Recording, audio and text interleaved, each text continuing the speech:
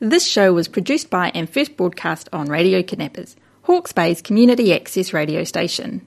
Thanks to New Zealand On Air for enabling us to put Hawke's Bay voices on air.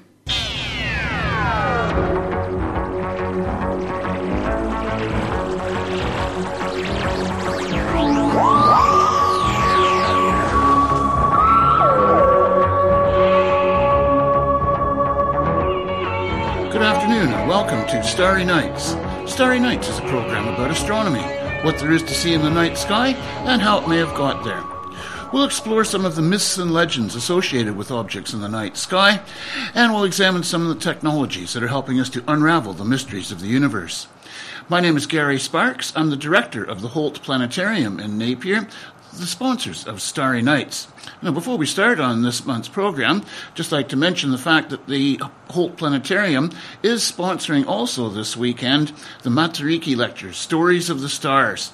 Lectures are tonight at 7 p.m., tomorrow night at 7 p.m., and 2 p.m. on Sunday afternoon. There are plenty of seats available, so if you're interested, the seats are $20 a piece. Show lasts about 1 hour. Special presentation by the Hawke's Bay Astronomical Society. Matariki, Stories of the Stars. All 5 of the naked eye planets will be visible during July, but not all at the same time. Mercury is a morning sky object throughout July, although on the morning of the 31st it will rise at the same time as the Sun. The best opportunities for seeing Mercury will be early in the month, about an hour before sunrise. For the first few days of July, the planet will be some 6 degrees up near 6:45 a.m. and some 16 degrees to the left of the reddish-colored star Betelgeuse, the star being slightly higher. Mercury will be 30 degrees round to the north from east. The planet is at its greatest elongation for the month, 22 degrees from the Sun on the 5th. For the rest of the month, its distance from the Sun will be decreasing. On the morning of the 8th, Mercury, now brighter at magnitude 0.0, will be just over 5 degrees to the right of the crescent moon, and also less than half a degree above the 3.0 magnitude star Zeta Tau. During July, Mercury moves through parts of 4 constellations: Taurus, Orion, Gemini, and Cancer. Venus and Mars are evening objects during July. The month begins with Mars 7 degrees above and to the right of Venus. During the first part of July, the faster-moving Venus will gradually catch up with Mars, until on the 13th, the two are only half a degree apart. At 6 p.m., Venus, over 100 times brighter than Mars, will be to the right of and slightly lower than Mars. The previous evening, the Moon, a very thin crescent only 5% sunlit, will be about 6 degrees below the planets. It will be best to look about 6 p.m. while the Moon is a few degrees up. On the 13th, the Moon, now 10% sunlit, will be 9 degrees above the planets. During the rest of July, Venus draws ahead of Mars. The two planets pass close to the star Regulus, Venus on the 22nd and Mars on the 30th. Jupiter and Saturn both rise well before midnight during July, with Jupiter rising 100 minutes after Saturn. In fact, these days Saturn is rising just after 8 p.m. By the end of the month, Saturn rises as the sun sets. Hence, both are well placed for mid to late evening viewing. The Moon passes the two planets towards the end of July. On the morning of the 25th, the Moon, just past full, will be 3 degrees from Saturn at 6 a.m. On the evening of the 26th, the Moon will be just over 5 degrees from Jupiter soon after they rise. Their separation will increase during the night. There is a cloud of debris surrounding our solar system. It's known as the Oort cloud, and it is the source of most of the comets in our solar system. It was first proposed by Jan Oort as a way to explain why there were so many long-period comets and why they can appear from almost any direction. It's estimated that there are about 100 billion small icy bodies in the Oort cloud, spread throughout a sphere about 50,000 astronomical units from the Sun. Through our studies of comets, we've learned a great deal about the Oort cloud, but we still don't fully understand how it came to be. One of the more popular ideas is that the Oort cloud formed during the Great Migration of Planets. According to the NICE model, for example, a gravitational resonance between Jupiter and Saturn drove Uranus and Neptune farther from the Sun. This shift of planetary orbits cleared debris from the solar system. Some of it was thrown to the inner solar system, causing the late heavy bombardment, while most of it was scattered outward to form the Oort cloud. This makes sense, but a new study suggests that's not how it formed. Most of what we understand about the origins of the Oort cloud comes from computer simulations. It takes a great deal of computing power to model the orbits of small bodies over millions of years, so most simulations look at the evolution of the Oort cloud in stages. This new work simulates the orbital evolution of small bodies from the early solar system to the Oort cloud as a single model, a process that spans billions of years.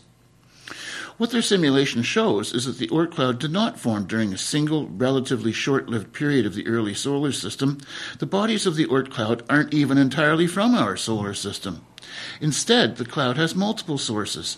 Part of it is remnant material from the Sun's protoplanetary disk that has always been in the outer solar system. Part of the debris came from the inner solar system and was ejected outward by the larger planets, but some of the Oort cloud's debris came from other solar systems. When the Sun was young, it was part of a stellar nursery consisting of about 1,000 stars. Material on the outer edge of nearby stellar systems was captured by the Sun's gravity, and most of this material settled within the Oort cloud. Overall, the simulation suggests that the Oort cloud formed relatively late in the history of our solar system, and only entered its present form after the Sun had left its stellar nursery. We know now that a few comets come from other star systems, but if this model is correct, even some of the local comets from the Oort cloud may be extrasolar as well. It's good to remember how little we know about the outer solar system. Humans only really began observing it within the past 100 years, and given the constraints on those observations, there are still plenty of things we don't know about. For example, researchers recently found an object almost the size of a dwarf planet that is inbound to the inner solar system, with an estimated orbital period of over 3 million years, more than the lifetime of the modern human species. The object, originally known as 2014 UN-271 Bernardinelli-Bernstein, was first observed in 2014, but first noted on June the 19th, 2021, by Pedro Bernardelli and Gary Bernstein, and now has its own Wikipedia page. The data on the object was collected by the Dark Energy Survey over the course of 4 years, but now new observing platforms are being brought to bear on this novel object. With those additional observational platforms come additional insights. New observations taken on June the 22nd with the 0.51-meter Sky Gems remote telescope in Namibia reveal clear cometary activity with a 15 arc-second coma, Luca Buzzi reported on the Minor Planet mailing list. As a result, the Minor Planet Center has now officially designated this object a comet. Comet Bernardinelli-Bernstein, C 2014 UN-271. Oh, that's a mouthful. Right now, 2014 UN-271 is expected to reach its perihelion, in other words, closest point to the Sun, just outside the orbit of Saturn, before returning to the depths of the Oort cloud for another spin around the Sun. The orbit immediately drew attention because it showed the comet coming from deep in the Oort cloud, a group of planetesimals surrounding the Sun at icy distances of about 1,000 to 100,000 astronomical units. Its size is estimated to be between 100 and 370 kilometers wide, making it possibly the biggest Oort cloud object ever observed. Having already passed Neptune's orbit, 2014 UN-271 is well on its journey into the inner solar system. As it draws closer to the Sun, astronomers expect it to get the coma and tail characteristics of comets as its surface starts to evaporate in the heat. Unfortunately, it likely won't be bright enough to present a spectacular display like other well-known comets, but it will be closely observed now that its presence is more widely known. There is already talk of potentially sending a mission to rendezvous with it when it reaches its perihelion point in 2031. Whatever resources are eventually brought to bear on it, its mere existence will serve as an important reminder of how little we know about what's out there in the far reaches of our solar system. In 1181 CE, Chinese and Japanese astronomers noticed a guest star, as bright as Saturn, briefly appearing in their night sky. In the 1,000 years since, astronomers have not been able to pinpoint the origins of that event. New observations have revealed that the guest star was a supernova, and a strange one at that. It was a supernova that did not destroy the star, but left behind a zombie that is still shining. Guest stars are what modern astronomers now call novae or supernovae, and the brightness of the event in 1181 CE, described as being as bright as Saturn, and its longevity, visible to the naked eye for 185 days, means that it was almost certainly from a supernova. For decades, a pulsar wind nebula in the same region of the sky was thought to be the remnants of that supernova, but new estimates have placed the age of that nebula to be around 7,000 years old, far too old to account for the records from 1181. Searching through the archives from NASA's Wide Field Infrared Survey Explorer, a team led by astronomers at the University of Hong Kong have found an alternate and much stranger possible origin story. The astronomers found one of the hottest known Wolf-Rayet stars, which they call Parker's star, named for one of the study's leaders. Wolf-Rayet stars are massive stars surrounded by hot envelopes of gas and are some of the brightest stars in the sky. Surrounding Parker's star is a nebula dubbed PA30. The nebula has an expansion velocity of around 1,100 kilometers per second, and given its current size, it likely formed from a supernova event about 1,000 years ago, right in line with the guest star observations. The expansion speed of 1,100 kilometers per second is far slower than a typical supernova remnant. Doesn't sound that slow to me, and is usually connected with a rare kind of supernova that doesn't completely detonate its star. That fact would also explain the existence of Parker's star. It's a zombie remnant that should have died 1,000 years ago, but is still living. These kinds of supernova are extremely rare, and this observation could mean this is the only known such zombie remnant in the Milky Way. And we wouldn't know it if it weren't for those astute astronomers 1,000 years ago. You're listening to Radio Kidnappers, the voice of Hawke's Bay, broadcasting on 1431 AM, 104.7 FM, and live streaming www.radiokidnappers.org.nz. This is Starry Nights. In the last few weeks, New Zealand has signed a space treaty over moon exploration and resources. A Canterbury Spit has been announced as a rocket launch base, and Rocket Lab has been tasked with designing 2 Photon spacecraft for a 2024 scientific mission to Mars. Headline news, but there's plenty more happening in the space industry in this country, more than most people realize. Former NASA space engineer Eric Dahlstrom is working in New Zealand to help connect people in the industry globally. He is an international space consultant. When he arrived here 4 years ago, he and his wife started a directory of the companies and projects in the industry here. Eventually, they listed 240 of them, but it wasn't easy to do. Coming from California, I just didn't realize how hard it would be to get people in New Zealand to admit to doing amazing things, he says. New Zealand has a lot of capability and a lot of hidden talent involved in space. The industry here is worth $1.75 billion, according to a Deloitte report commissioned by the Ministry of Business, Innovation and Employment. Those figures relate to 2018 and 2019, and it's only been growing since then. It employs about 5,000 people and another 7,000 in support services. The 240 space-related companies paint a broad brush. They range from dark skies tourism to satellite data collection, launching payloads and a reusable spaceplane to take satellites into orbit from Oamaru. There's a giant space radar in Naseby tracking satellite debris, a world-first passenger transport trial of a self-flying all-electric air taxi in Canterbury, and Air New Zealand has a partnership with NASA to collect data feeding into global climate science models.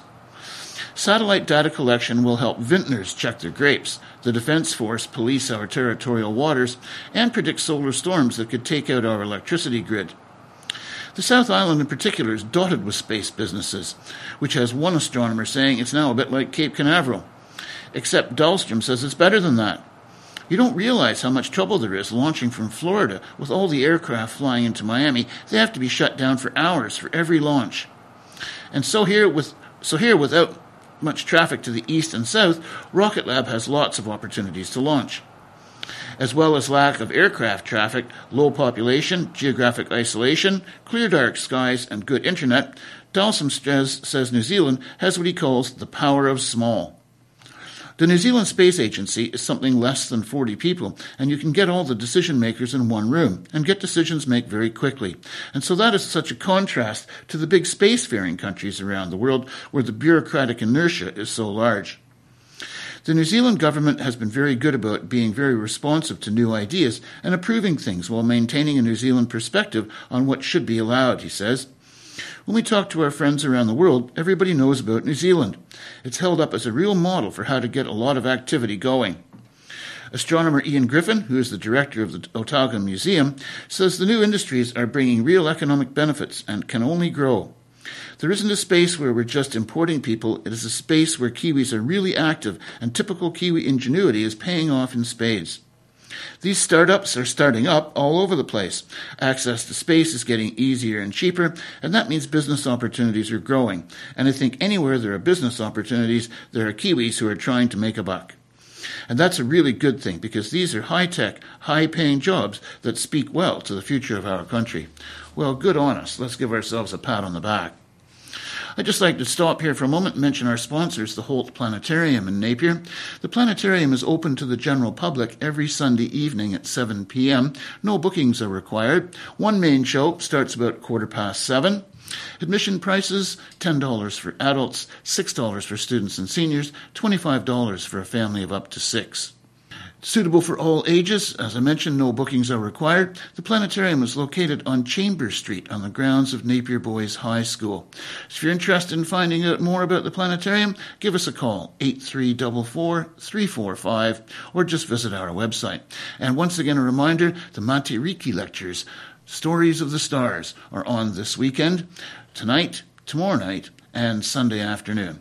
More information about that, or to make a booking, once again, just ring the planetarium, 8344-345, or visit the website. Dark matter is an extremely good theory. It is supported by a wealth of observational and computational data, which is why it's part of the standard model of cosmology.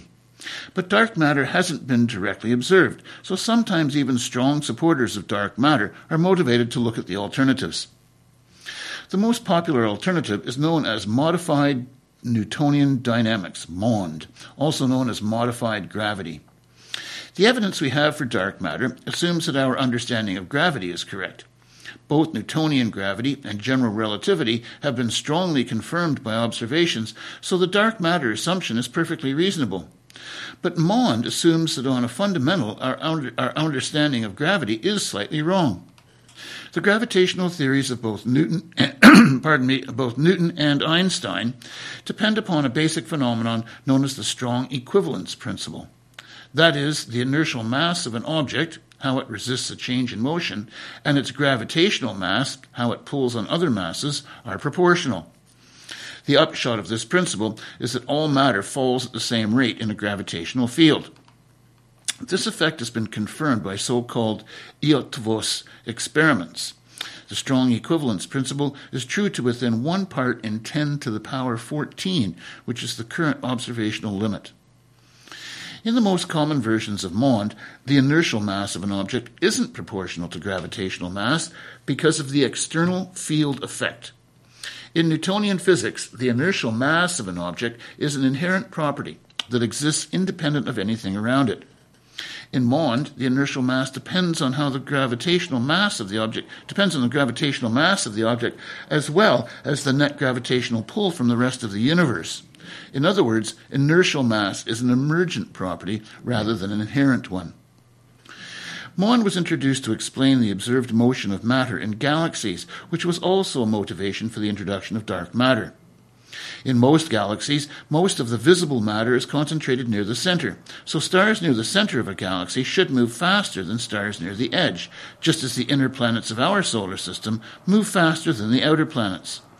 But what we observe is that stars in most galaxies tend to move at similar speeds regardless of their distance from the center.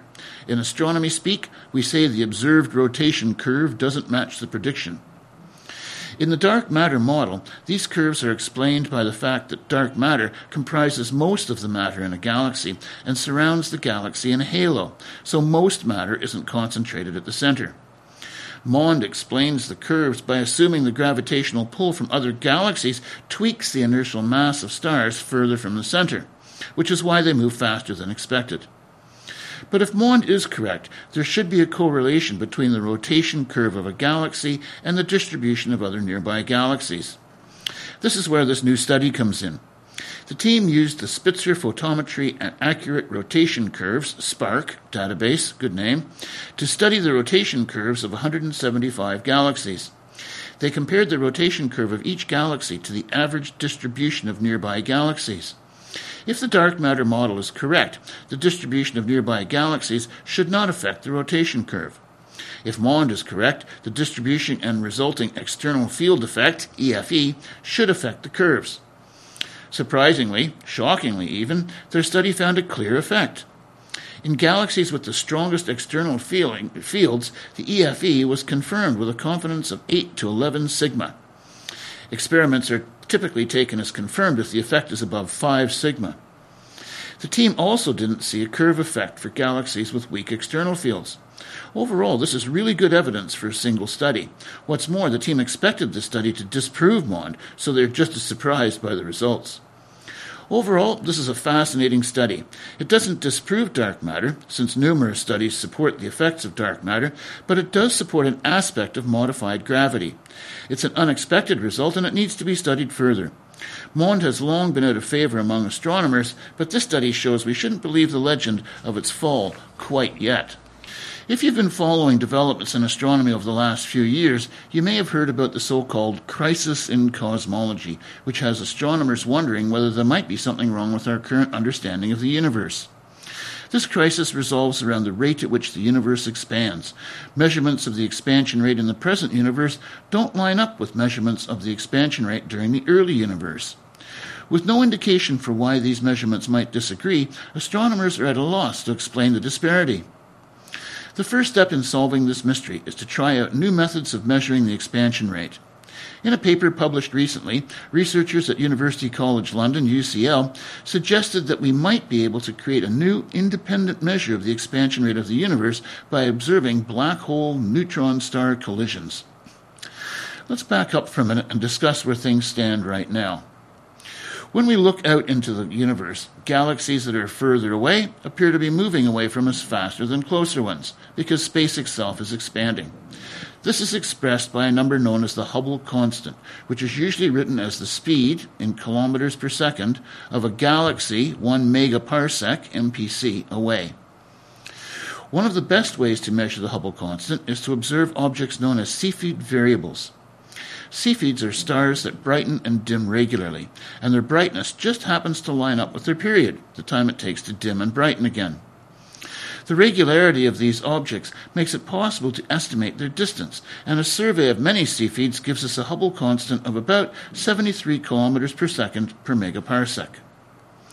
Type 1a supernova are another common object with a known brightness, and they also give a Hubble constant hovering around 73 kilometers per second per megaparsec. On the other hand, you can measure the expansion of the universe during its earliest phase by observing the afterglow of the Big Bang, known as the cosmic microwave background radiation, the CMB. Our best measurement of the CMB was taken by the European Space Agency's Planck spacecraft, which released its final data set in 2018.